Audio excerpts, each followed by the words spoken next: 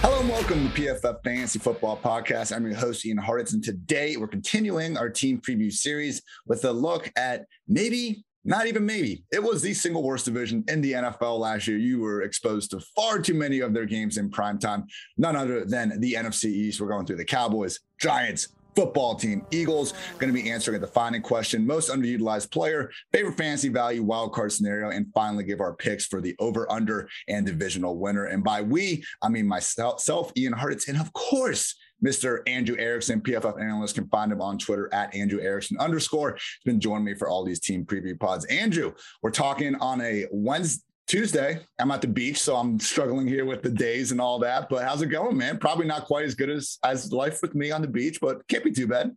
Nah, man, don't worry. I got my beach exposure this past weekend. I got absolutely lobstered on my arms. They're completely fried. So I got my time in the sun, but now it's August. Calendar's turned. And it's fantasy football season, man. This is when the people are coming out of their caves. They're being like, wait a minute, like who's on what team? Like what's going on? So I'm glad that people are listening and we're going to give them the information they need. Absolutely love it. We're going to kick things off with the Dallas Cowboys. Andrew, defining question. What do you got? My defining question for the Dallas Cowboys, as soon as I can find it on here. Ezekiel Elliott, bounce back city. Yes, that is the answer to the defining question for the Dallas Cowboys. Again, if you're just tuning in right now, it's like, man, like Zeke sucked last year. Like, why do I want to draft Ezekiel Elliott? You know, you want to draft Ezekiel Elliott. I think that he's one of the safer picks that you can get at the top of the first round because this is an offense that you just want different pieces and parts of. Again, before Dak Prescott got hurt last year, Ezekiel Elliott was the RB3 overall in PPR. He was heavily involved as a rusher. He's 135 routes run per game, or total routes run was number one at the running back position. So, you know, he's also getting involved in the passing game. And this is an offense that is just going to run so many different plays. The defense cannot stop anybody. Dak is healthy. The offensive line is healthy. It's PFF's sixth highest ranked group heading into 2021, which is a far cry from where it ended last season, which was as a bottom unit because basically everybody got hurt. Again, injuries usually will bounce back in a different way. So a team gets really hurt one year, usually they're more healthy the next year and vice versa. So for me, I feel really confident about Ezekiel Elliott and the way that the first round is kind of shaping up in fantasy drafts. Like there aren't really that many like locked and loaded first round picks that you really can feel good about. But I think Ezekiel Elliott is definitely one of those guys. 100%. You mentioned the RB3 finish with Dak under center. And I understand that people watched Zeke last year and were unimpressed. You should have been. You'd be hard pressed to find a stat that he finished among the league's top 20 running backs. And when you're being paid to be arguably the top one running back in the league, that's not going to cut it. With that said, he wasn't quite as terrible, I think, as people made it out to be. Part of the problem is how good Tony Pollard always looks behind Zeke when he gets a chance to go in there, you know, similar to when Duke Johnson was backing up some running backs over the years. And I won't, make myself get any more hurt going down that rabbit hole. But with Zeke, what surprised me, I guess, is that, we're getting all these, he looks so great in the offseason, like best shape of his life. Last year in that week one game against the Rams, when he had 127 total yards, 2 scores, I thought he looked as good as he did in years, man. He was making guys miss in the open field. And like you said, RB3 over the first 5 weeks of the year. The issue was not only losing Dak, but losing the offensive line. When you only get 2 games in the entire year from your pair of starting tackles, like that's going to be tough for any running back to overcome. And Zeke still basically did, man. We're still talking about the worst case scenario for Zeke. He was still a low end borderline RB1 finisher. Like, it's unfortunate you didn't get the top 5 guy you were looking for, but you didn't exactly, you didn't win your fantasy leagues with Ezekiel Elliott on your team last year, but I'm also saying you didn't exactly lose them. And I think we did see flashes that Rams game when he came back from injury against the Eagles. He forced 11 missed tackles on 19 carries. That was tied with week 17 Derrick Henry for the highest single week mark. So we saw the flashes. Seems like his head is on, as straighter than ever if we're taking any sort of, evidence from these glowing offseason reports that Dak and company have been thrown his way. Ezekiel Elliott, I think at this point, Andrew, even though the Saquon stuff, I maintain, it seems to be a little bit more rooted and, not even what doctors are saying. Like the Giants they have his long-term interests at heart. Of course they do. They should. But what's that mean? You're telling me if Saquon's suited up in week 1, he's not getting 20 touches. With that said, there's far more concern around Saquon than Zeke. Would you take Zeke over Saquon right now? Yeah, right now I feel pretty good about that. I think that the touchdown upside in itself kind of lends yourself to leaning towards Zeke over Barkley, and the health is obviously a concern with Barkley as well. And you don't need to spend a top 5, as we'll talk about Barkley obviously, but right now you don't need to spend a top 5 pick on Barkley because no one is really taking him in that area. Yeah, Saquon was my RB3 about a month ago before, we really started hearing more rumors about this and obviously the whole Michael Thomas thing. So right now I'm with you. Saquon's my RB6, still taking him ahead of guys like Aaron Jones, Eckler, Nick Chubb, who I think just aren't going to have the same overall touch ceiling because of the offense they're in. But yeah, Ezekiel Elliott, anyone's idea of a top 5 running back right now in fantasy land, at least. Andrew, let's talk most underutilized player, which means let's talk some Tony Pollard. No, I'm not talking about Tony Pollard. I'm not talking about Tony Pollard, even though he was one of my honorable mentions here in this little section, because I want to give some love to Michael Gallup.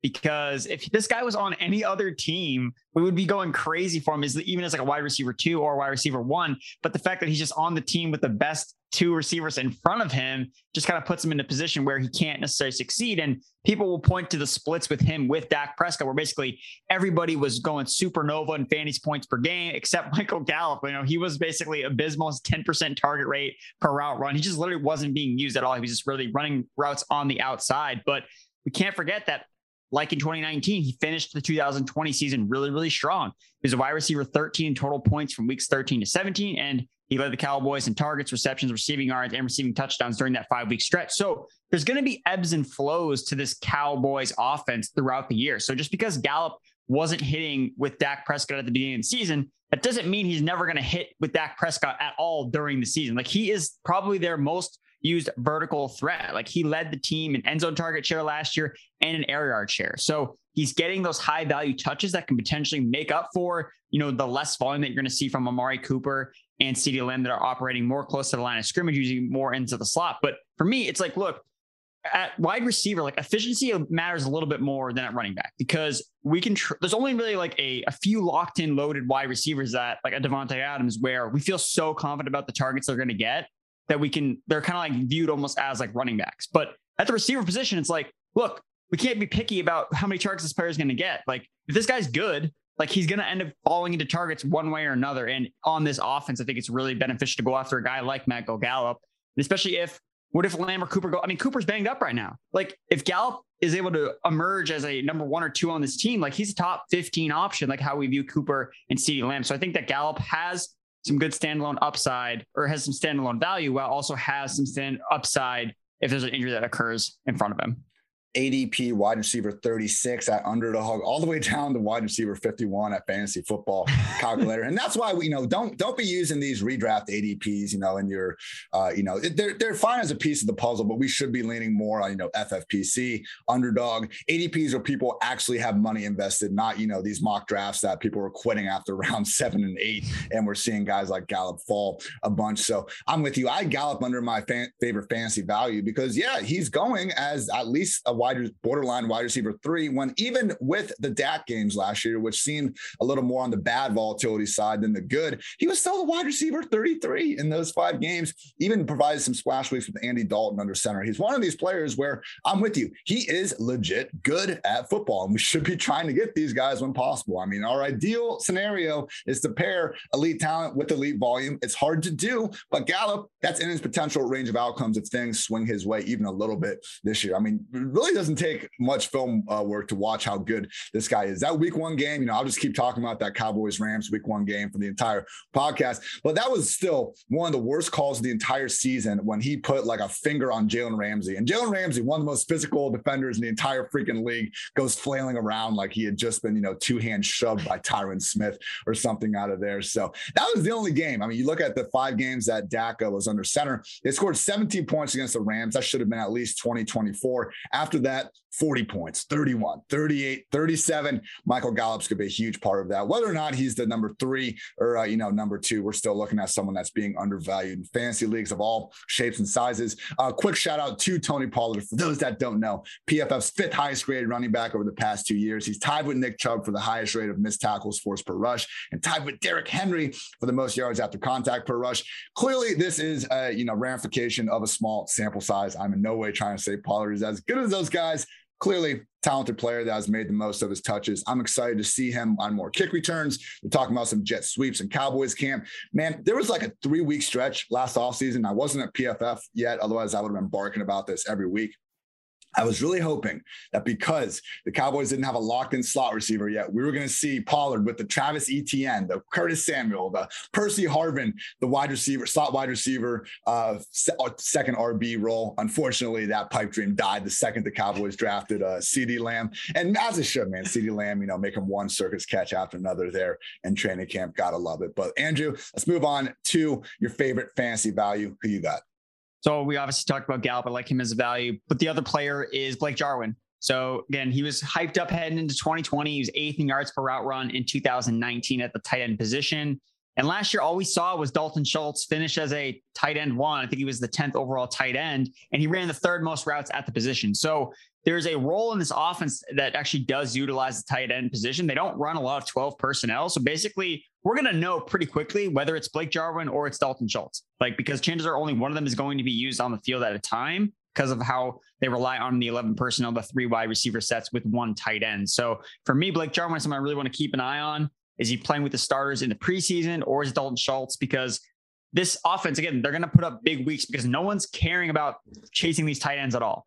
So if you're waiting for a late round tight end option, I think that Blake Jarwin is potentially one of those guys. Again, you need touchdowns if you're not going to see insane volume, which a lot of tight ends don't see volume at all. So Blake Jarwin, I think, is a decent option as a late round tight end.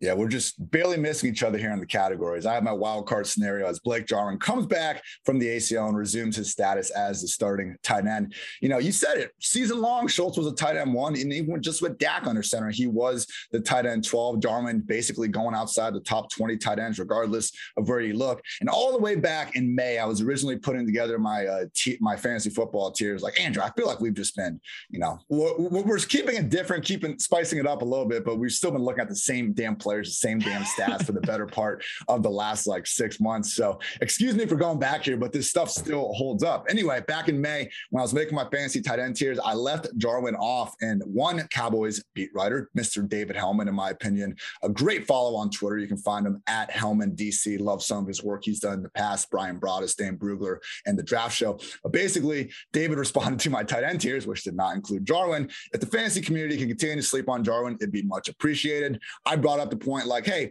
I know Jarwin's good, but did Schultz play well enough last year to just keep him off the field? If you have 2 tight ends, you probably don't have 1 in fantasy land. David's reply, I just think Jarwin has a downfield element to his game that we didn't see from Schultz, though he did play well. Banking on anyone in this offense is risky with so many mouths to feed, but I'm still way high on his potential. And that's it. We were sky high on Jarwin last year. I mean, the amount of Herndon, Jarwin, Sternberger teams I sent straight to hell in best ball land still pisses me off. But all the points that we liked Jarwin for last year still hold true this year. They didn't bring in any newfound competition. If Dalton Schultz is the worst guy you got to worry about, it's not so bad. So last year, Jarwin was someone we had to really kind of, use not an early round pick by any stretch, but you couldn't wait until your last round of your fantasy draft to get him. You can more times than not, I feel like this year, if not the last round, get him in the last several. So Blake Jarwin certainly gives you a little more upside, I think, than some of these other tight ends going around that range. Andrew, do you have a wild card scenario you'd like to bless upon the people? I didn't really know which category to fit him in, but I feel like we needed to talk about him. So CeeDee Lamb is the fantasy wide receiver 1 in Dallas. Okay, so right now his ADP in most spots, at least on underdog, he is going ahead of Amari Cooper, but that may be because of Amari Cooper's injury. Regardless, I just think that Lamb, again, you're seeing the highlights all over social media of him making these one-handed catches, and it's not this is just how good this player is. It's just kind of cementing his status as just one of these better players. His prospect profile coming into the league was freaking elite, across the board. And he was a wide receiver 1 with Dak Prescott during the start of the season. He led the team receiving yards, receiving plays at 15 plus yards per route run, 16.3 fantasy points per game. So for me, Lamb is someone that I do want on my team. Again, right now, the price is still within reach. I think he's a low end wide receiver 1. I think that's an appropriate price. Again, I'm not ready to put him ahead of guys like McLaurin and Allen Robinson quite yet.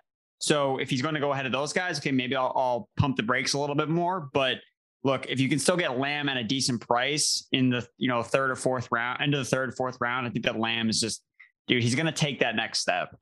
I would take him ahead of Allen Robinson. I mean, Loston, the reality that A-Rob is an incredible wide receiver, he has to adjust to 2 more QBs this year.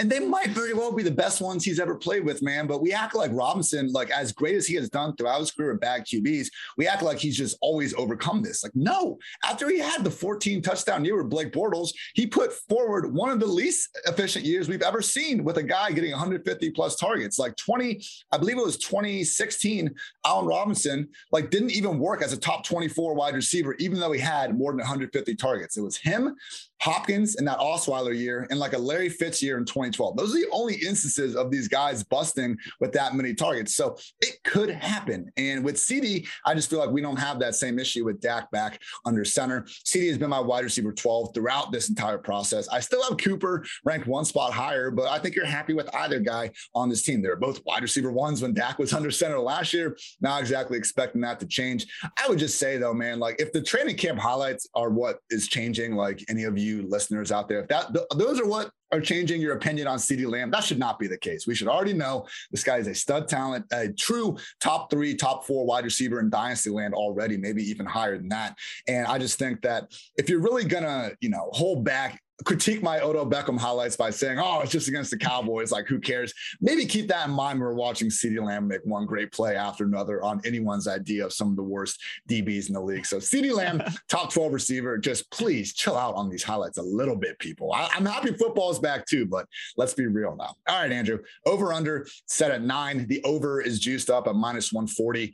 I think it's a pretty good line. I kind of lean towards under though. I just don't know if this Cowboys team is as complete as they need to be to go ahead and, just make double-digit win noise. Defense remains a dumpster fire. And while Dak and company, man, they can score with anyone. I'm just not sure that, we're looking at even the best team in this division like they're getting the benefit of the doubt here.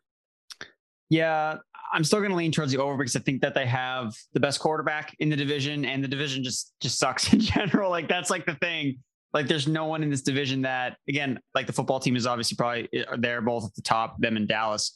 But for me, I'm going to just lean on the side of the best quarterback because that's what drives wins in this game. And that's what's going to ultimately be the deciding factor in when Dallas wins games at all is if Dak can throw for 500 yards and 5 touchdowns and outscore the other opponent because his defense is not going to stop anyone. So I'm going to go with the over. Yeah, we'll talk about it more with Washington, but I just really kind of see some 2019 49ers vibes from them. If Fitzpatrick, which is a big if, can just, be the guy he's been over the past 3 years, and the fact that their over-unders at 8.5, I just think is a discrepancy in terms of who the best team should be considered in the NFC East. I do not think we'll be arguing about whether the next team should be considered the best team in this division. The New York Football Giants, Andrew, our defining question has got to be, who are we getting from Daniel Jones? We're getting the guy we saw in 2019 that actually gave us a lot of juice fantasy weeks, or we're getting the guy in 2020 who managed to score fewer touchdowns than Dak Prescott despite playing, more than double the amount of games. I do think that we're going to see him take a step in year 3. Again, look, if you look at him last year before he got hurt, weeks 1 through 12, he was PFF's 12th highest graded quarterback. The thing with him is he just didn't have a lot of help at all last year. I mean, everything was kind of like holding him back. Like Darius Slayton was his number 1 wide receiver, a former 5th round pick. You have Jason Garrett calling the plays. You have an offensive line that can't stop anybody. And again, like not all these problems are out the door. Like we still have some big issues that are present for Daniel Jones, but at the same time, for fantasy football, like we've seen the elite upside from him before. 26 plus fantasy points scored 4 times in 2019. He runs. Like he's the least talked about rushing quarterback ever because no, like it's like everyone decides like we love rushing quarterbacks except Daniel Jones. Like that's the only one we don't like. But before week 12, before his injury, 3rd in the NFL in rushing yards, 7th in rushing attempts per game. So look, the offensive line, like I'm not trying to spin this as a good thing. Like it's not a good thing that their offensive line is trash. Like it's not a good thing. But at the same time, it does lend itself to him having to make plays with his legs. Like he's going to have to scramble and try to find space because the pocket's going to collapse. Like it's going to happen. He's going to have to make plays with his legs if he has any chance of taking a step in year 3. So I'm optimistic about Daniel Jones. I do like him as a late round quarterback option, especially because like he does have so much better weapons than he had last year. Again, it's not perfect because of the line, Jason Garrett calling plays. And so far the training camp reports are not good so far about the offense. It's not a good thing. And look, first 2 games are rough. Broncos, Washington football team, even though Daniel Jones like somehow always finds a way to beat the football team. I don't know why. I think he's actually undefeated against the football team. Week 3 is the Falcons. So wait till week 3 for Daniel Jones. I think he'll have a big week in DFS. Jones versus Washington, like Trubisky versus Minnesota, man. Some mediocre quarterbacks just have their squads, I guess, they can beat up. Yeah, I was mad, man. I consider myself king of the Jason Garrett train picture, game on Twitter. And I missed a big opportunity yesterday. And shout out to my former boss, always a great guy, Adam Levitan, at Adam Levitan over at Establish the Run. And he actually hit the nail on the head with the train picture. But basically, the quotes out of Giants camp: the Giants have thrown an excessive number of fades into the end zone with little success. And also the Giants have also spent a lot of time working on wide receiver screens, 2 of the most inefficient routes an offense can run, all engineered straight from the mind of one Jason Garrett. So yeah, man. And look, 2019, yeah, I saw the, desire to get in on Daniel Jones following that year. Only Lamar Jackson had more games with 30 plus fantasy points. That was the fun trend we were all getting behind. Phillip Rivers in his entire career never had a game with even 30 fantasy points. Got to bring that stat up when we can. But yeah, man, I know Tony's back. I know Galladay's back. But when you say like trash offensive line, we are talking like Shooter McGavin. What he finished, they finished dead last in 2021 PFF preseason offensive line rankings. So, if we have one of the problems, like play calling was bad, but the offensive line was okay, maybe I could get more behind it. But I think just with everything trending downwards in this offense, I will probably be letting someone else draft Daniel Jones in the later rounds. Andrew, I want to talk about John Ross for a second. Most underutilized player in 2019, started off the year, 158 yards, 2 scores, 112 yards in his score. Speed kills. He can fly. He's not going to get his chance, though, because Kenny Galladay and Kadarius Toney are there. If that's all we want to say about John Ross, I'm fine with that. But I'm just sad, man. He was one of these guys in free agency. I was really waiting to see if he could, find a better chance somewhere. And I thought he did for a second. And then when they brought in Galladay and Toney, obviously that pipe dream is over. Preseason, though, look out. Yeah, John Ross, when he's been healthy, he's actually not been terrible of a fantasy. He's actually been pretty decent. He's put up he's either scored touchdowns or had 100 yards receiving, but it's just a matter of him being healthy on the field. And he's getting reps in at camp. I don't know if they're sold on Darius Slayton being ahead of him in the pecking order. And Kadarius Toney, again, is also had a very unusual start to his career because he didn't show up during mini camps, and then he was injured, and then he put on the COVID list. So I don't know how involved Toney's going to be from the get-go. So it'll be see if Ross makes the roster. I think that's just okay, let's pay attention. If he can keep playing at wide receiver and not get moved to cornerback, I'll consider that a win at this point. Did you have another unutilized player you wanted to bring up? Yeah, Evan Ingram. Please stop using him like Jason Witten. Please. I get that he was terrible last year. And again, first tight end since 2015 to lead his team in targets and not finish as a top 12 option is literally what Evan Ingram did last year. It's literally blasphemy that he was able to lead the team in targets and not be even a top 12 guy. Let alone most, if you lead your team in targets, okay, automatic top 5 tight end. It's that easy. But look, Evan Ingram got the Jason Witten uses last year. His 25th in average depth of target. It was actually last among all Giants starters across the board. And that was basically hindering his fantasy ceiling. He's a big play tight end. He needs to be used downfield. And the only game where Ingram had a dot over 12 was in week 12. And he went 6 for 9 for 129 receiving yards. So they need to deploy him more downfield. And again, I'm not Jason Garrett. I can't tell him necessarily what to do. And considering they're working on screens and fades, it doesn't seem like this is going to be happening anytime soon. So yes, Evan Ingram, he's in that middle range of tight ends where you're kind of I need a tight end. I should just draft one out. It's no, just stop, just draft more running backs and receivers and just draft Adam Troutman, draft Joe, just wait, because he's going to be putting up the same production as tight ends you're going to get 4 or 5 rounds later. It'd be iffy on Ingram if we only had to worry about the pecking order now that Galladay and Toney are in there. But bringing in Kyle Rudolph on a $12 million deal over 2 years, that is not insignificant, people. We're going to see more of a 2 tight end offense. Keep an eye on Rudolph's injury. I know he's on the PUP list right now, so we need to monitor that. But yeah, all the stars aligned for Ingram last year. He couldn't get it done.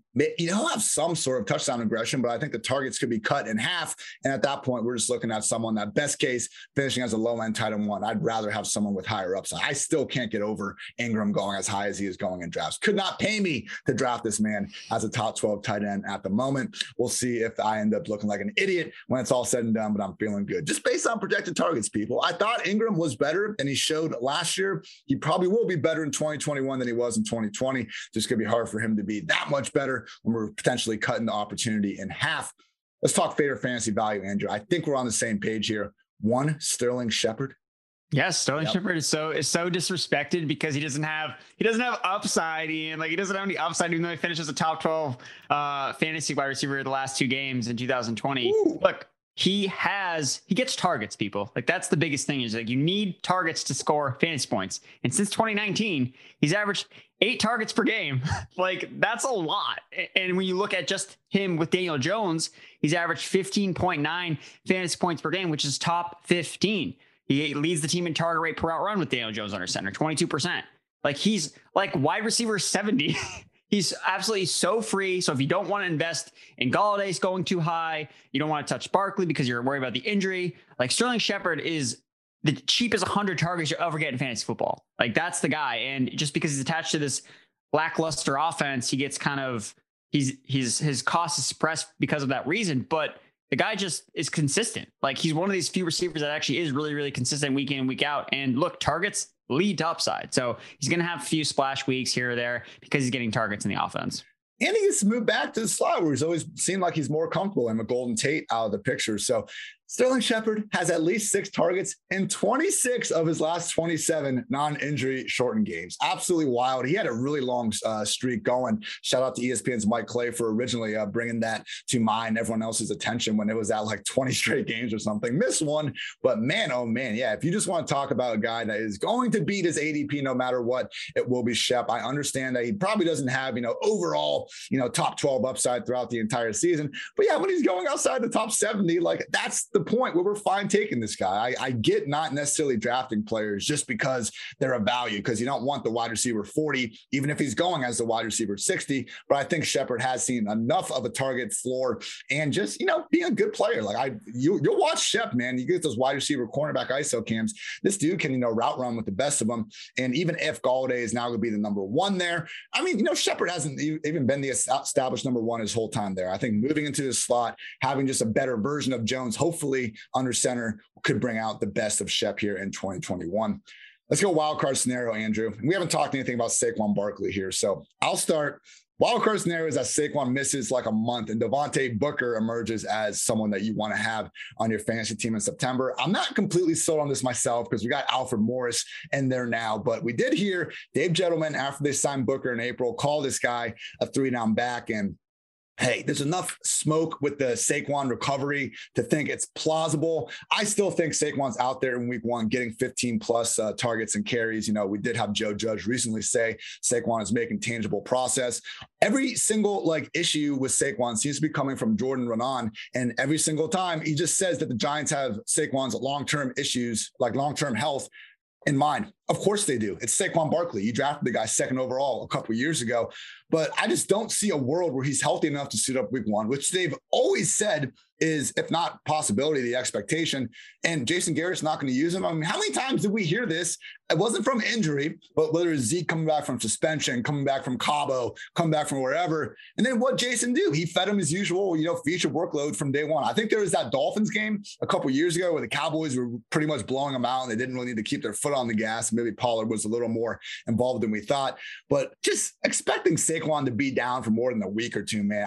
Again, as long as the health goes right, until we hear a doctor say, hey, Saquon is not recovering fast enough, like he's not healthy enough to play right now. Until we hear that, I'm fading this idea. So I guess my wild card scenario, I don't even believe in myself, but it could happen. We have to realize there is a possibility Saquon, is going to miss a little bit of time, but I didn't feel bad enough about it to move him any lower than my RB6. If anytime I can get Saquon, man, at the bottom of round 1, God forbid the beginning of round 2, I am drafting him every single time.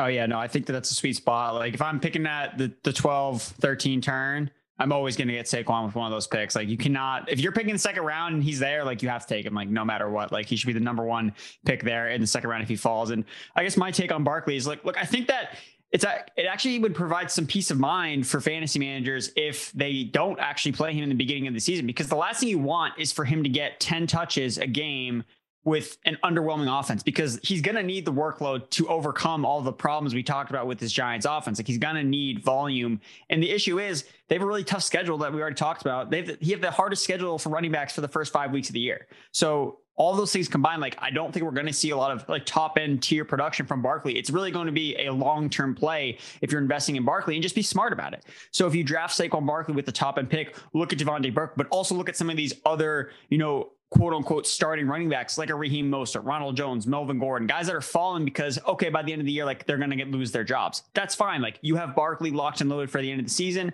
So look at some of these other players to potentially pick up the slack during the beginning of the year. So I think that with the right approach, you can make Saquon Barkley work on your fantasy team. I think that is an interesting way to kind of approach it. But for my other wild card is Kenny Golladay. Finishes as a wide receiver 1, because I think that the fit works with Daniel Jones as a guy who throws downfield, or he's been efficient throwing downfield, highest passer rating on 20+ yard targets last season. And he throws in the tight windows, 22%, tied for 4th highest last season. And that's what Kenny Galladay's claim to fame is. Like, contested catch receiver. He's number 1 in fantasy points per touch over the past 2 seasons.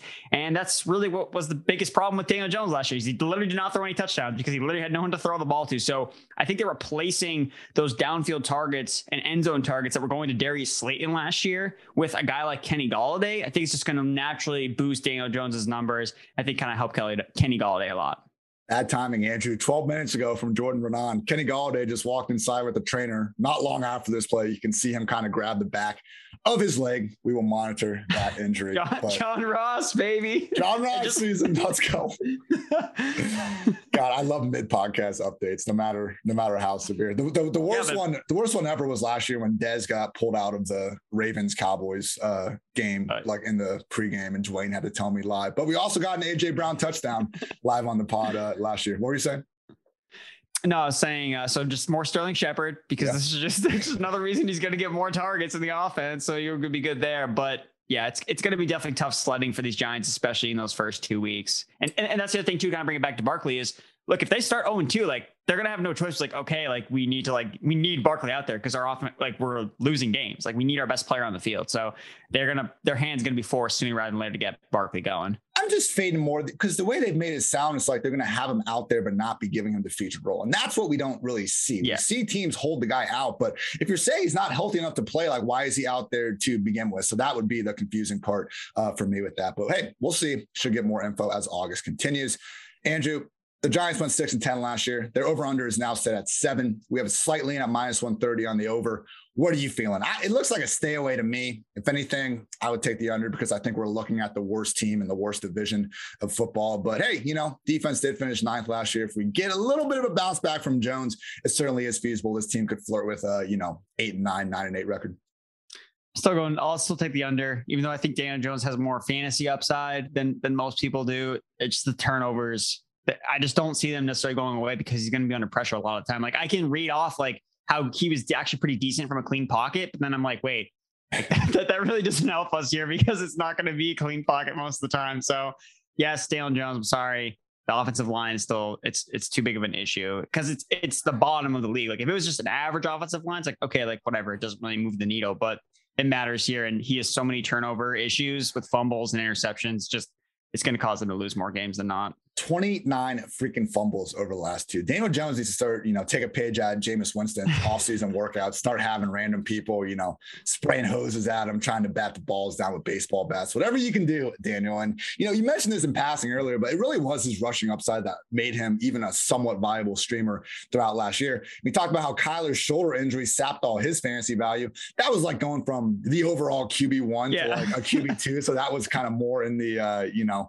more in the mainstream media. But Jones went from like a potential upside QB2 streamer to just never start this guy once he had that hamstring injury. That's how useless he became without his legs. So yeah, not having that offensive line, it might make him run a little more, but please, for the love of God, be healthy this year, Jones. Otherwise that is going to be a problem. But people, I hope that, throughout the first 30, 40 minutes of the podcast, you can tell one thing, that fantasy football is here and no one can prepare you better for your draft than PFF. And for just $9.99 people, you can get access to PFF's fantasy football draft guide, player rankings and projections, including mine and Andrew's specific rankings, all of PFF's locked article content, cheat sheets for your fantasy draft, and more. Again, that's PFF's fantasy suite for just $9.99, just smarter than your league mates this season. And also, people, before we get into the next segment, I want to give a shout out to our friends at Fantrax. Fantrax is free fantasy football league manager, is the most customizable, easy to use, and feature-rich platform in the entire industry. PFF is gearing up to play our leagues on Fantrax this season. If you're coming from another site, that is no problem. Fantrax can import any of your current leagues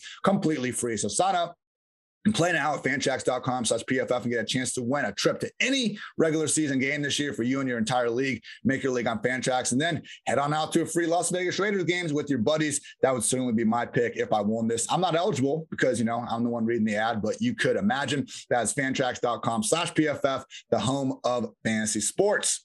We will save our always glorious Manscaped ad for later and continue with the Philadelphia Eagles. Andrew, let's talk some Jalen Hurts. Is he the QB of the future, or are we looking at a one-year wonder type of situation?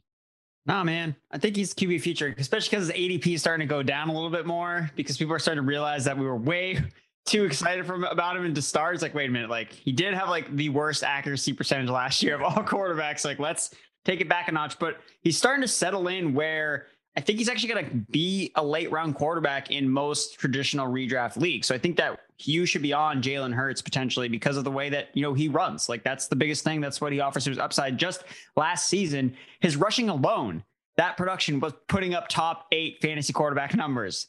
So if he just improves just marginally, even like he doesn't even improve that much as a passer, but he should. And that should make him be, flirt with potentially top 5 fantasy football numbers. You have Devontae Smith. Okay. Hopefully that he's healthy by the time the season starts. He's a huge upgrade because last year, nobody threw to less open receivers than Jalen Hurts did. So having Devontae Smith, who is basically gets open at will at Alabama, that's going to help him a ton. You also have the new offensive coordinator coming in, Nick Sirianni, who I think is going to help Jalen Hurts' completion percentage because last year, part of the reason why Hurts' completion percentage was so bad was he was actually throwing to the perimeter like all the time. Like he never threw over the middle of the field. He had the highest percentage of throws outside the numbers, and those are just going to be harder throws to make. So you look at his average depth of target combined with the fact that he was actually throwing to the boundaries significantly all the time. Like, of course, his completion percentage was terrible. Like, it's impossible. But when you look at Philip Rivers, like heat map, for example, it's all over the middle of the field. So you're going to have more layups for Jalen Hurts. They're going to use more screens, take advantage of, a guy like Jalen Reagor who has yards after the catch ability. Devonta Smith can make plays after the catch as well. So I think the system is going to be a little bit more favorable for him. They're not just going to be chucking it every single time, throwing it deep. The offensive line is healthy. And that's a big thing, is the offensive line is healthy. Like, this is the big issue with Daniel Jones, not an issue here with the Philadelphia Eagles. So I think that Jalen Hurts definitely has the repertoire to be a legitimate fantasy quarterback. And I think that he's worth buying at the discount. People are concerned about the Eagles potentially trading for Deshaun Watson, but at this time it's like, you got to go with the information we know. And right now Hurts is starting to fall as a top 100 pick. So I still like him at that value.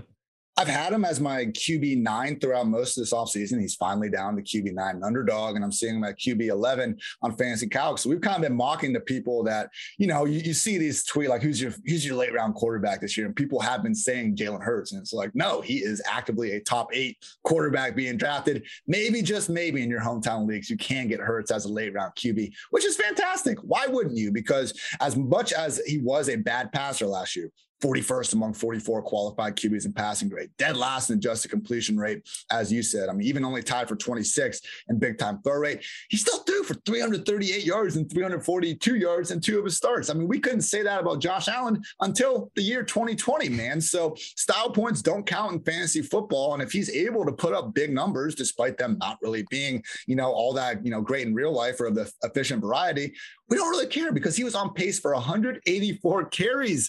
If you extrapolate his 4 starts over 16 games, that would be the most by a QB ever. And you brought up the O-line injuries. I don't think people, at least I didn't, looking back on last year, unless you're an Eagles fan, you probably didn't realize quite how bad it was up front. Their left tackle, Andre Dillard, missed the entire season with a biceps injury. Their right guard, Brandon Brooks, missed the entire season with an Achilles injury. Isaac Seumalo missed 7 games with a knee injury. Jason Peters missed 8 games with a toe injury. Lane Johnson missed 9 games with an ankle injury. It's a miracle they still finished as an average offensive line, as we've seen really for the better part of the past half decade. This offensive line has usually been one of the league's better units. And then when you look at the receiver upgrades, getting Devontae Smith, a healthier Jalen Reagor, Maybe more Dallas Goedert than Zach Ertz. We'll see. Either way, it should be an upgrade from a unit where last year we were begging them to play more Travis Fulgham. Not to put down our guy Fulgham. I do think he flashed, but if that's your big solution, like clearly we need to add some more assets to the receiver room. Credit to the Eagles for managing to do just that. Moving right along to our most underutilized player. I hope it's not Dallas Goedert, Andrew, but it's looking like that's going to be the case. We got Ertz doing his best, real Slim Shady impression out there in camp. And it's looking like they didn't find a trade package that suits them. Maybe they cut him, man, but there's a real possibility they go into this year with Zach Ertz and Dallas Goedert as their top two tight ends like they have the past 3 years. And I see people like not even changing their rankings because of this. Like, come on, people, what the hell are you smoking? Last year in 11 games, Ertz had 72 targets. Goedert had 65. We've been over this. If you have two tight ends in the same offense, you're going to be really hard pressed to even have one fantasy relevant guy. I think Goedert deserves to be ranked higher than Ertz, but he's way more of a borderline tight end one as opposed to that top 5, top 6 option we could have hoped for without Ertz in the picture. So right now, man, I'm not buying Ertz anywhere near where he's going in fantasy drafts. I think he is starting to slide down a little bit, but it's not been a much. Give me, the Troutmans, the Ferksers, the Jarmans. Give me these late round guys over the middle tier, and hopefully you can avoid both of those situations by just getting one of Kelsey, Waller, or Kittle to open things up. So are you with me that we're not going to see enough Goedert this year, or do you think that the Ertz presence in his offense is just a fugazi? I think that it makes sense to not be over ahead of the field on Dallas Goedert, because part of the reason why we liked him was that the fact that Ertz was supposed to leave, like that was the plan. That was the plan. And it's like, guys, like we got to get off take lock and realize, wait, no, he's not leaving. Like we need to retrace our steps and readjust to Dallas Goedert, because now Dallas Goedert is more in a situation where we don't know if he's even going to be where does he fall in the target pecking order? Like if he comes out and he plays 75% of the snaps and Zach Ertz plays 25, it's like, okay, we see a gap between the two players. Like they're not using them in conjunction. It's really, he's the tight end 1 and Ertz is the tight end 2. But if they're both 50% snaps, 60% snap share, it's like, okay, well, they're useless now. Like we can't rely on either of these guys. Whereas we thought Goedert could potentially be a guy to take a step. This is definitely hindering his potential to break out this season. For me, look how Indy uses their tight ends. We use the Indy correlation for Hurts, we use it for Miles Sanders, and we just ignore it with the tight ends. So come on, people, be better. Yeah, the Indy is a good, especially because you have literally the guy that was in Indy the past 3 seasons who's coming in, is going to use a lot of 12 personnel, probably get some Richard Rodgers action too, and for the tight ends. So for me, my most underutilized player, and it's someone that I'm projecting to be potentially underutilized, it's going to be Miles Sanders. So the biggest thing when Doug Peterson got fired at the beginning of the offseason was, okay, finally Miles Sanders is going to get unlocked. It's like, guys, he was already a 3-down workhorse last season, 70% snap share in 8 of 12 games played, average 19 touches per game in those contests.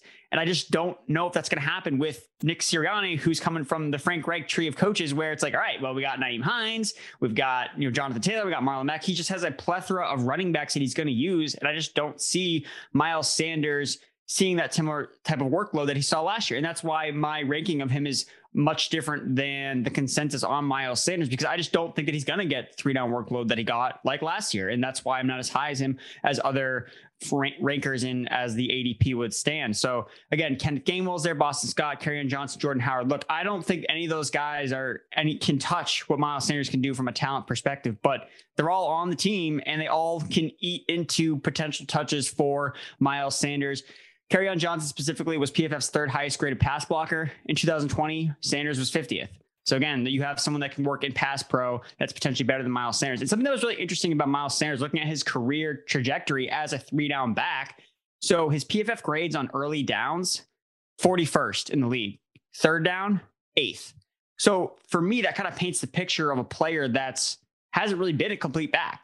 If you look a lot of his yards per carry, a lot of the numbers are boosted because he's made a lot of big plays on 3rd downs. So I think that's just kind of interesting the way that he's been used. I think he's actually maybe more entailed as a 3rd down back as opposed to a 1st and 2nd down grinder where he needs to get touches in between the tackles. Maybe that's why they brought in Johnson and Howard to do those types of carries.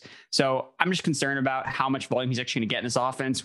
We already have the mobile quarterback thing going on, which limits his potential in the passing game. And look, he's probably going to rush. His efficiency is going to be there, but how high does yards per carry have to be? Like, is it going to be like 7 yards per carry? Like, look, he was already averaging 6.3 yards per carry with Jalen Hurts. He averaged 5 yards per carry with Carson Wentz. So it can't be like 8 or 9 yards per carry for Miles Sanders to pay off. Like, the efficiency is going to stop and plateau at some point. So I'm just afraid that's not going to be enough to really overcome what people are expecting from him. Just fourth quarter Nick Chubb for an entire season, 10 yards per carry with no issues. Yeah, I mean, this is my wild card scenario that Sanders could be the workhorse, but I don't think it's going to happen, man. You said it. I mean, Boston Scott, Jordan Howard, Kerryon Johnson, Kenneth Gainwell, too many bodies. And they're saying Scott still looks like the RB2. And as much as Sanders, he pretty much did have a workhorse role. He wasn't quite, 90% snap rates, but other than McCaffrey, I mean, you just don't really see that too much these days. He was generally hitting 75% plus. We did see times, though, when the Eagles got behind, they were more willing to put Boston Scott out there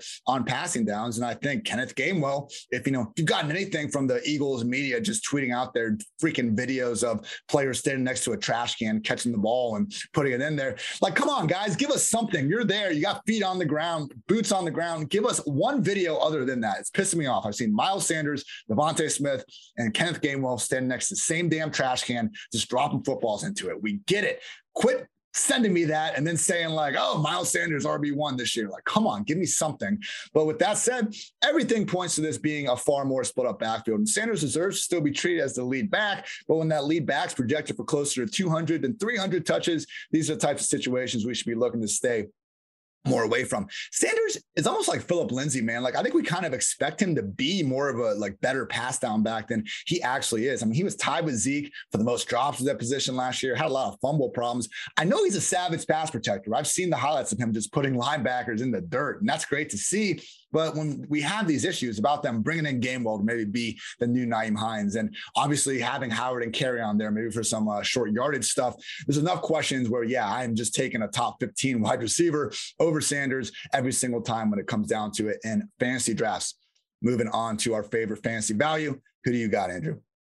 I like DeVonta Smith still. I think that he's still a good value. Again, his value is going to just get suppressed because he's dealing with this knee injury, which again was the big kind of knock on him coming in was, oh, he's got, I was afraid BMI Twitter was going to come out after DeVonta Smith after he banged up his knee. Which, look, this happens sometimes where rookies get hurt and then their ADP like plummets and then they come out and they're fine. So I wouldn't read too much into it. We got to chase the targets potentially that's in this offense. We chase the talent with DeVonta Smith, first round pick. Guy could get open better than any other receiver in college football last year. And that's what Jalen Hurts needs. Like, it wasn't Jalen Reagor was an option last year for him, but I think that DeVonta Smith is still the guy that you want in this offense because Reagor is still a question mark. Again, we mentioned Fulgham is kind of like a upside player if there's more injuries that happen, but it's still DeVonta Smith that should probably lead the team in targets, even with Ertz still back in the mix. And I know you're really high on Smith. Are you changing your stance on him at all with this injury? Are you doubling down or? Maybe I'm looking at it right now. I have him as my wide receiver 25 right now. And I don't really think I'm going to change it. It's a sprained MCL, man. We're getting a couple weeks. It's freaking August 3rd. Like, that's okay. If anything, the first few practices he was at gave us the confirmation that we wanted, that he is looking like they're legit, undisputed number one pass game option. I mean, the knee wasn't a problem when they're saying Jalen Hurts is hitting him for 80-yard touchdowns down the field. I think the one stat I saw was in like his first two practices, caught 7 to 10 targets and had 3 touchdowns in that stretch. So for me, everything sounded like DeVonta Smith was having his way with the defenders like we thought he was in this practice. And yeah, sprained MCL, not ideal. Also, similar injury that AJ Brown had to go through in his rookie year. And then he comes out and goes for over 100 yards against the Titans in week 1. So, it's not ideal. I wish DeVonta was healthier, but I will absolutely be taking the discount, with where he'll likely be going. So still looking at an absolute stud and a wide open offense with the QBs familiar with. I've always thought the discrepancy between Jamar Chase, DeVonta Smith, and even Jalen Waddle was a bit too wide. So yeah, I'm with you. Also my favorite fantasy value, DeVonta Smith. Keep giving us that discount, man, because remember last year, like it took us weeks for Justin Jefferson and T. Higgins to even earn their offensive starting role. DeVonta should have that from day one. But Jalen Hurts, who we've established isn't the most efficient quarterback in the world, but again, already has proven 300-yard upside in his arsenal. Andrew, I talked about my wild card scenario already where Miles Sanders could be the workhorse, although I don't think it's particularly likely. What is your wild card scenario for the 2021 Eagles? I mean, it's our guy, Travis Fulgham, because he's got an opportunity to potentially get more reps in with the starters now. Devontae Smith is obviously out. Jalen Reagor failed his conditioning test, which is definitely not a good sign. And it's different from Goddard. It's actually like, look, because Goddard failed his conditioning test too. I was like, oh my God, like what are these Eagles players doing? But Goddard like did his conditioning test like incorrectly, which is why he failed. It's not because he was out of shape. He like did the wrong exercise or something like that. So that's a whole other issue. Maybe that's why they brought back Ertz, because just Goddard things aren't clicking with him mentally. But Travis Fulgham, again, kid was absolutely balling last year. Weeks 4 through 8, he led the entire NFL in receiving yards. PFF's 7th highest graded receiver. So there is talent here present somewhere in Travis Fulgham's body. Like it exists in his body. And again, look, Jalen Reagor was the first round pick that the Eagles took last year, but we don't know if he's going to really ascend to be at least the number 2 on this offense. Like he's slided, he shouldn't be viewed as that, but it would not surprise me if Fulgham was able to outproduce him potentially alongside Devonta Smith. So again, if Fulgham makes the most up with his opportunities with this offense, especially if he flashes in the preseason, I think that's kind of important to know because he might be Jalen Hurts' guy potentially if Smith's not playing. So Fulgham, I think we might see some more steam come out about him. So he's someone to keep tabs on. Over under sitting at 6.5. We got a -130 juice on the over. I like the over. You tell me the Eagles are worse than the New York Giants. I do not see it, man. And particularly when you look at their schedule, I mean, they are certainly benefiting from their finish last year. We got appearances against the Panthers, the Raiders, the Lions, the Jets, even the Broncos, if you want to throw them kind of in that just crew of just terrible, potentially terrible football teams. And, and again, the league's worst division. I think it's reasonable the Eagles could, win maybe 3 of those 5 games I just listed. And I don't know, go 4 for freaking 6 against this terrible division. It's not out of the picture. And I just think, again, I'm basically the reason why I'm taking the Cowboys under is because the Washington football team, in my opinion, should be favored ahead of them. The reason why I'm taking the Eagles over is because I think they should be favored ahead of the Giants. Are you with me? No, I'm taking the under. I like the plus money on the under. So I'm going to chase that. The secondary is still terrible. Their defense is not great. Darius Slay was terrible last year, and he was their best cornerback. They went out and acquired to be the solution to their secondary problem, and he just didn't deliver last season. So I've got concerns about the defense.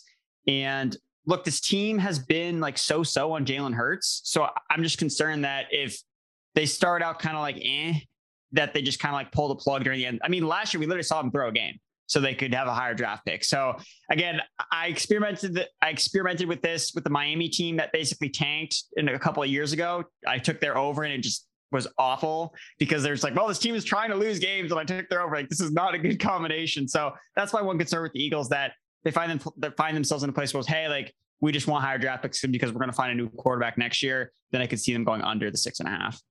We'll remember this spot in the broadcast when new Eagles quarterback Deshaun Watson is under center in week 4. Yes, that will destroy me. Speaking of Watson, funny tidbit comes up. Apparently, he's not at practice because trainers were examining his foot and ankle. And for those that haven't been keeping up with Texans training camp, they've had Deshaun Watson playing scout team safety, just chilling there, trying not to get him hurt. And apparently, it didn't work. He's now injured. So just another day in the life of the Houston Texans organization. Gotta love it. Okay.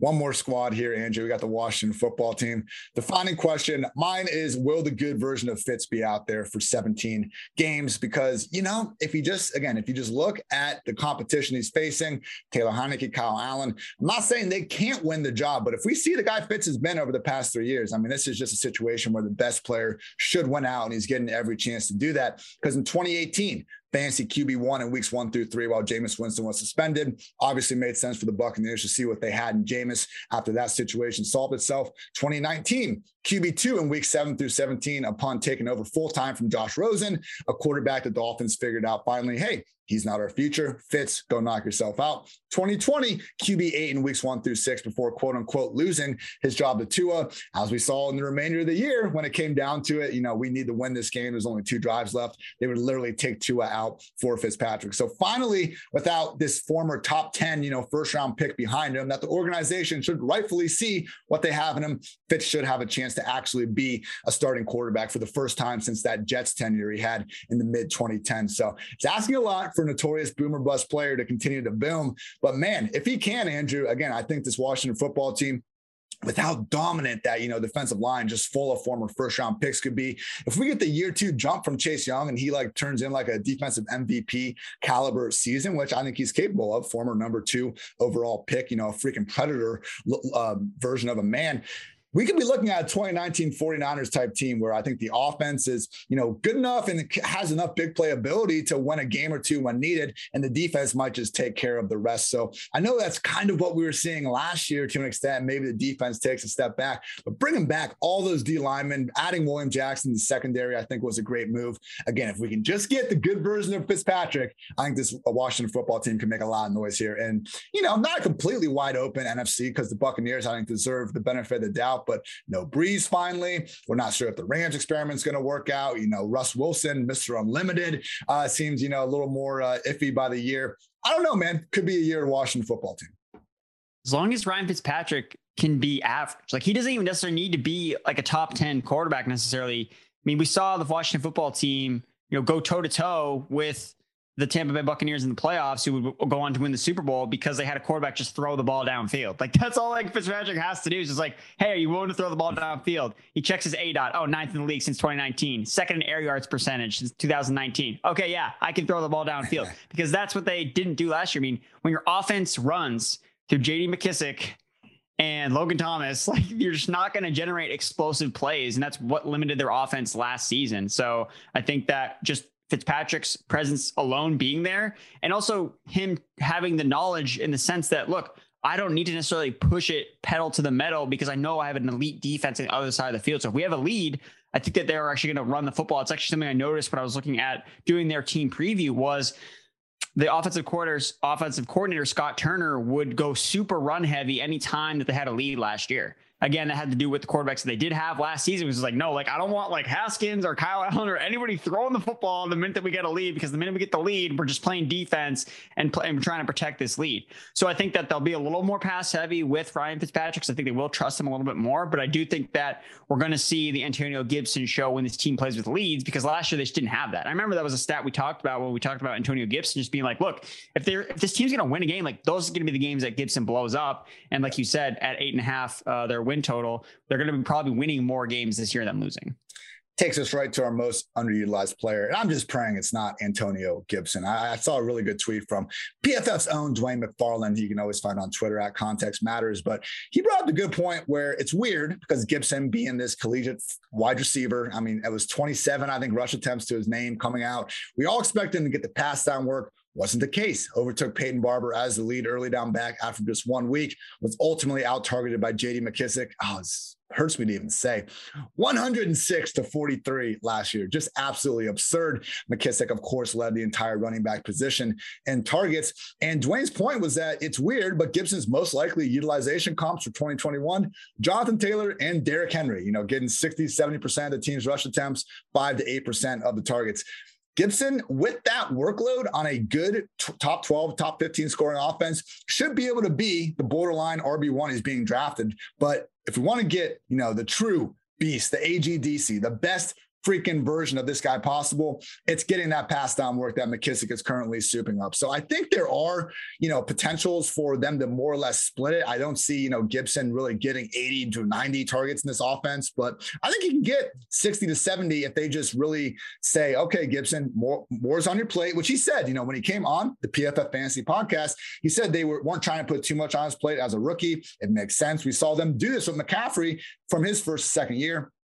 And the other big thing is that McKissic, 51 of his targets came in the slot or out wide. I mean, 33% of his snaps were out there. No other running back had more than 30 of those targets. Like, why else did they bring in Curtis Samuel, Diami Brown, Adam Humphries? Like, all those other guys, I think, will be taking a good portion of McKissic's targets. So it's not so much that, I don't think the overall running back target share this year is going to be 144 total targets between them. But if it can be 120 and be more split up than it was last year, I think that's Gibson's path to high-end RB1 success.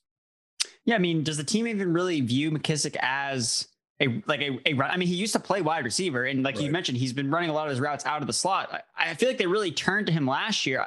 I don't even think he was like on the team really early on in the season. I feel like they picked him up later on during the year because they had so many injuries to the wide receiver position. Because I don't remember anybody drafting J.D. McKissic at the beginning of the fantasy season last year. And then I just remember, oh yeah, this guy got like 12 targets last week. Like we got to pick him up, waiver wire, darling J.D. McKissic. So I think that his role is going to be some significantly decreased from last year, like you mentioned with all the other receivers that have been added to the fold, because I really think they went to him out of necessity. Like, I don't think they had a choice because everybody was hurt. Even McLaurin got banged up towards the end of the year. So it was either throw to Cam Sims or throw to JD McKissic, and Alex Smith in his, league low ADOT was like, give me JD McKissic all day.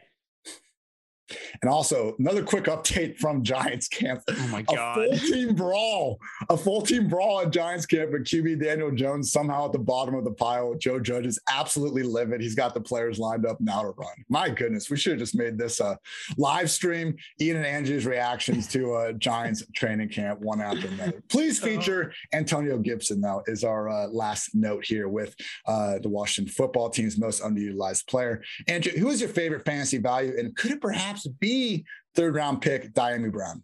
It is not Dyami Brown because I like Curtis Samuel's value because he's like wide receiver. He's going outside the top 40 wide receivers. And I just think that's interesting because he was a wide receiver 25 in points per game last season.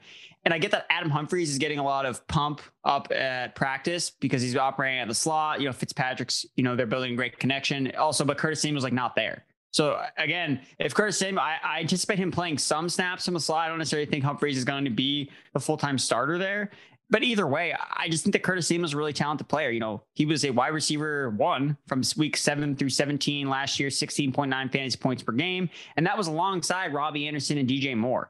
So he showed last year that he could earn targets, amid competition. And really it's Terry McLaurin is obviously the guy there, but I'm not afraid of Logan Thomas. I mean, Logan Thomas ADP is so inflated from last year when he ran more routes than any other tight end, and he ran more slot routes or more slot snaps than any tight end in the past decade. Like, that's ancient history. Like, that's not going to happen. All they did was add guys that can play out of the slot. So Logan Thomas, I can't get behind, but I can get behind Curtis Samuel at the wide receiver 42 price tag. Scott Turner has used this guy before. He's shown an affinity to get him the ball as a rusher. Like we saw even during the end of 2019 when Scott Turner took over as offensive coordinator for the Carolina Panthers. I think that we're going to see more from Curtis Samuel. They know how to use him there. So I like him at his price. Curtis works. Hopefully that groin injury that's keeping him on the pup right now isn't anything to really worry about as we continue to get into August. I would just say with Dyami, it's the same thing with Josh Palmer. We're looking at a good passing game, a third-round pick that sooner rather than later seems to have a more than reasonable chance to crack his way into 3 wide receiver sets. And we're looking at him going next to Tyrell Williams, Sammy Watkins, Amon-Ra St. Brown. I just think Dyami, a proven explosive playmaker. I brought up, his standing and playmaker rate on this podcast several times already. Again, if the Curtis groin thing is a real issue, Dyami's going to be out there. Sooner rather than later, I think he could make the most out of some of this opportunity. And Andrew, you were shitting on Logan Thomas a little bit there. And for those that don't know, the former college quarterback, Logan Thomas, I am putting it out there right now that at some point this year, Logan Thomas will throw a touchdown to Ryan Fitzpatrick, and it will be a fantastic moment. But I think there is a wild card scenario where Logan again posts top 5 numbers. I know what you're saying. He shouldn't see the same amount of targets, but they do treat him as an every down tight end. Now, whether or not that changes with the new people in the slot, certainly, a topic of debate, but he literally didn't play under 90% of these offensive snaps from week 9 on last season. And while I remember, he scored a touchdown in week 1 where the Eagles just literally didn't cover him and everyone's freaking out about it because some of these box score watchers don't actually look at the film sometimes. But by the end of the year, man, like some of those catches he was making down the stretch, he looked like an actual legit high-end tight end. So I believe before he actually played quarterback in college, he was the nation's #1 graded tight end coming out of high school. So it's not like the Tim Tebow thing where, he's just getting a chance because, his old ball coach happened to get a job and they're feeling like it's a make-a-wish type of thing. But with Logan Thomas, man, I just think that, he did it last year and it's not like we have to buy him at the price he was doing it at. In terms of, the borderline tight end 1 range, I will take Logan Thomas over Evan Ingram and probably even over Dallas Goedert at this point, because as much as he now has other competition in the slot. He doesn't have any at tight end. And we do know Fitz was able to do some good things with OJ Howard and Cam Brate. Never enough for one of them to ball out. But if we could combine them into one guys, seemingly Logan Thomas, I do think we could have someone that's a high-end tight end one. All right. I understand. I'm gonna take some of the Patriots tight ends first before Logan Thomas. Yeah. I like the Patriots tight ends. So my wild card is just hitting on JD McKissic again. So he saw 100 plus targets last season, which is the most among all running backs. And I just don't think that's repeatable in this offense with all the new players that they added. Curtis Samuel specifically finished second among all wide receivers in targets behind the line of scrimmage last year. So that's usually where you see a lot of targets go to the running back position. So I just think that a lot of McKissic's like appeal and why he's being drafted again, like he's not going to like nuke your team if you draft him, but I don't know if he's ever going to see similar spike weeks that he had last year in this. I mean, his target share was 18%. Like that's like Alvin Kamara level target share. And it's JD McKissic we're talking about here, dude. So I'm just like he's kind of like viewed as like Nyheim Hines, but I don't think it's really even I mean, I think Nyheim Hines is like actually has a legitimate role in the Colts offense, especially now that they have a different quarterback. So I think that he's going to be legitimately used. I don't feel the same way about JD. That's why I literally don't have any. I don't think I've drafted JD McKissic once. No, Nyheim Hines, James White, all these guys, like, okay, you should probably, if you enter the Fantasy Pros ranking competition, you should probably move them up from where you have them because they'll consistently give you these like RB 30, RB 40 weeks. And by the time the end of the season comes around, you'll be shocked to see that they actually finish all right. But they are like, they'll just never get a full down role. They're not these flexes with benefits that we're talking about where like it's AJ Dillon or Latavius Murray, where they can give you similar value. And then if an injury happens, all of a sudden we're talking about an RB1. I mean, I don't know if JD McKissic could ever get like 10 rush attempts per game on this squad. If Gibson and Peyton Barber got hurt, like maybe they bring back Bryce Love or, Darius Geis, or I don't freaking know. Like, we're not seeing these scat backs getting 10 plus carries under any scenario. And for that reason, like they just don't have the upside, I think, to warrant a selection, even as, they get into the double digit rounds in the draft. So yeah, miss me with those guys. Maybe if it's like, just if Alex Smith was back and, we didn't have this stuff, then maybe that'd be a conversation. Giovanni Bernard potentially becoming Brady's version of James White.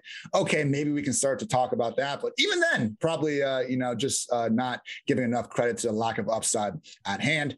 Andrew, we got our over under 8.5, pretty much even, minus 115. We both taking over.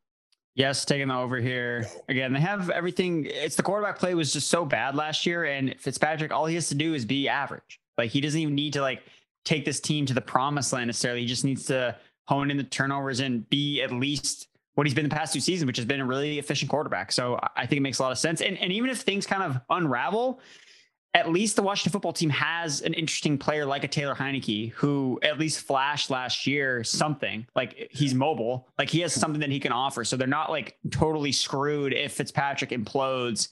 Like Heineke's at least an interesting quarterback that they have on the roster. All right, now for the big moment, everyone. NFC East division winner, Cowboys plus 130, Washington plus 230, Giants plus 450, Eagles plus 550. Who do you got, Andrew? I want to burn my money. I'm going to take the Giants but I don't want to burn my money, so I'm going to go with the football team.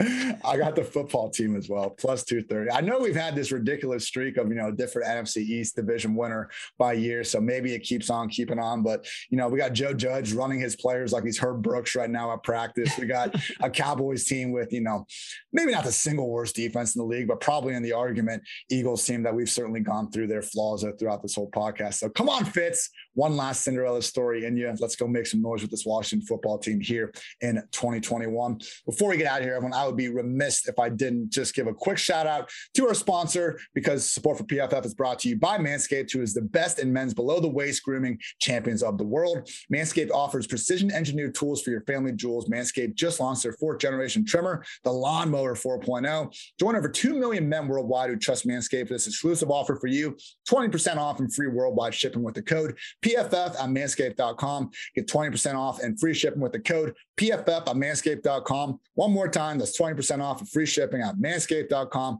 and use code PFF. Unlock your confidence and always use the right tools for the job with Manscaped. Andrew, I heard some good news. You and Mr. Brian Drake, I believe, will be hosting the PFF Sirius XM show. Good stuff, man. Yes, we're going to be on Sirius XM Fantasy Sports Radio. up until Labor Day from 3 to 5 p.m. on Saturdays and Sundays. So make sure you tune in. I don't know exactly what the channel is, but SiriusXM Fantasy Sports Radio, I'll be there. We'll be talking all things fantasy football, some betting. It's going to be a ton of fun. So tune in if you have SiriusXM.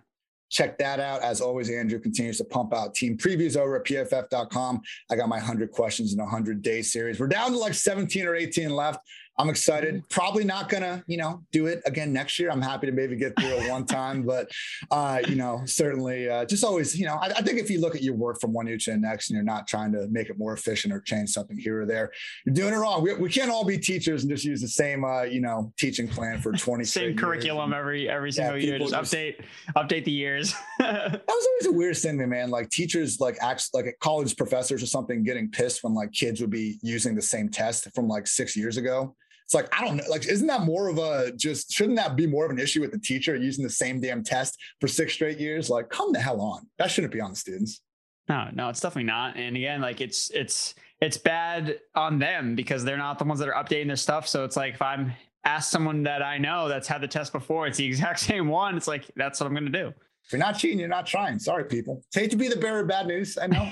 I love all you teachers out there. I wish you'd all get paid more and stuff. It's just, maybe change the test before 6 years go by. That's all I'm saying. Don't shoot the messenger. He's Andrew. I'm Ian. This has been the PFF Fantasy Football Podcast. And people, thank you for tuning in as always. Until next time, take care.